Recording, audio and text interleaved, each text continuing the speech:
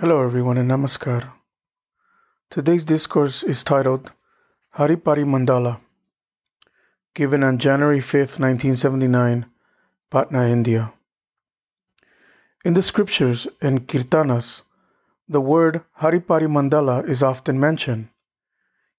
For a devotee, the dearest entity is Paramapurusha, or Hari, as he is the only entity in this universe which lasts for eternity. Paramapurusha alone remains with humans until the end. All other entities are finite, limited. Only Hari and Harikatha are endless. That is why intelligent people should establish a relationship of deep love with the infinite entity. Hari is an internal entity, residing in the innermost core of everyone's heart. Be it the heart of a bird, a fool, a scholar, a good person, or a bad person, Hari's throne is there. He only considers one thing, whether that heart has love and devotion for him. Suppose a certain person commits so many sins, rather is totally immersed in the ocean of sin. Hari resides even in such a sinner's heart, and will reside there in the future too. He will examine that heart to see how much love and devotion there is for him. Whenever the devotees of Hari assemble together, they do not like to gossip, but prefer to do Hari Kirtana and nothing else.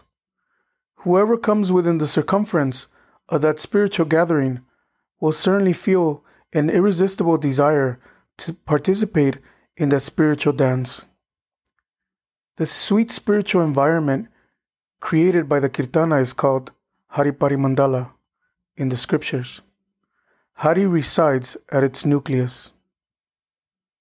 Those in the Haripari Mandala are by nature devotional. When they participate in the Kirtan, they become even more devotional. Whenever Haripari Mandala is created, be it for 5 minutes, 3 hours, or 24 hours, due to the intense collective devotion, the environment becomes so sweet and blissful that it becomes highly congenial for spiritual ideation, dhyan.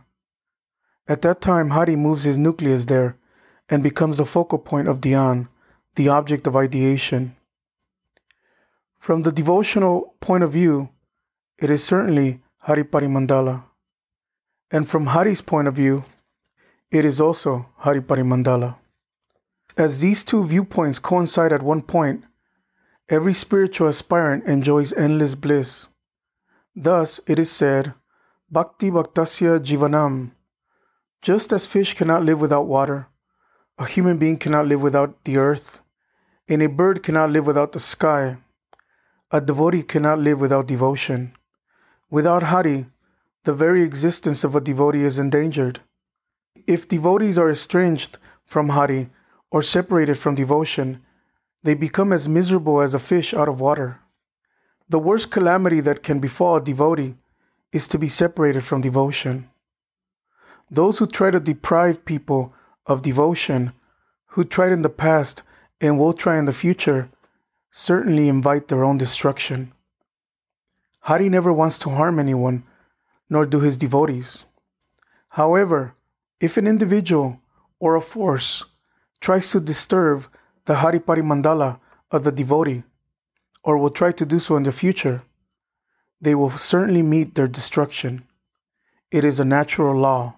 It is not at all necessary to harbor any thought of others' destruction. Destruction comes as a matter of course. Thank you.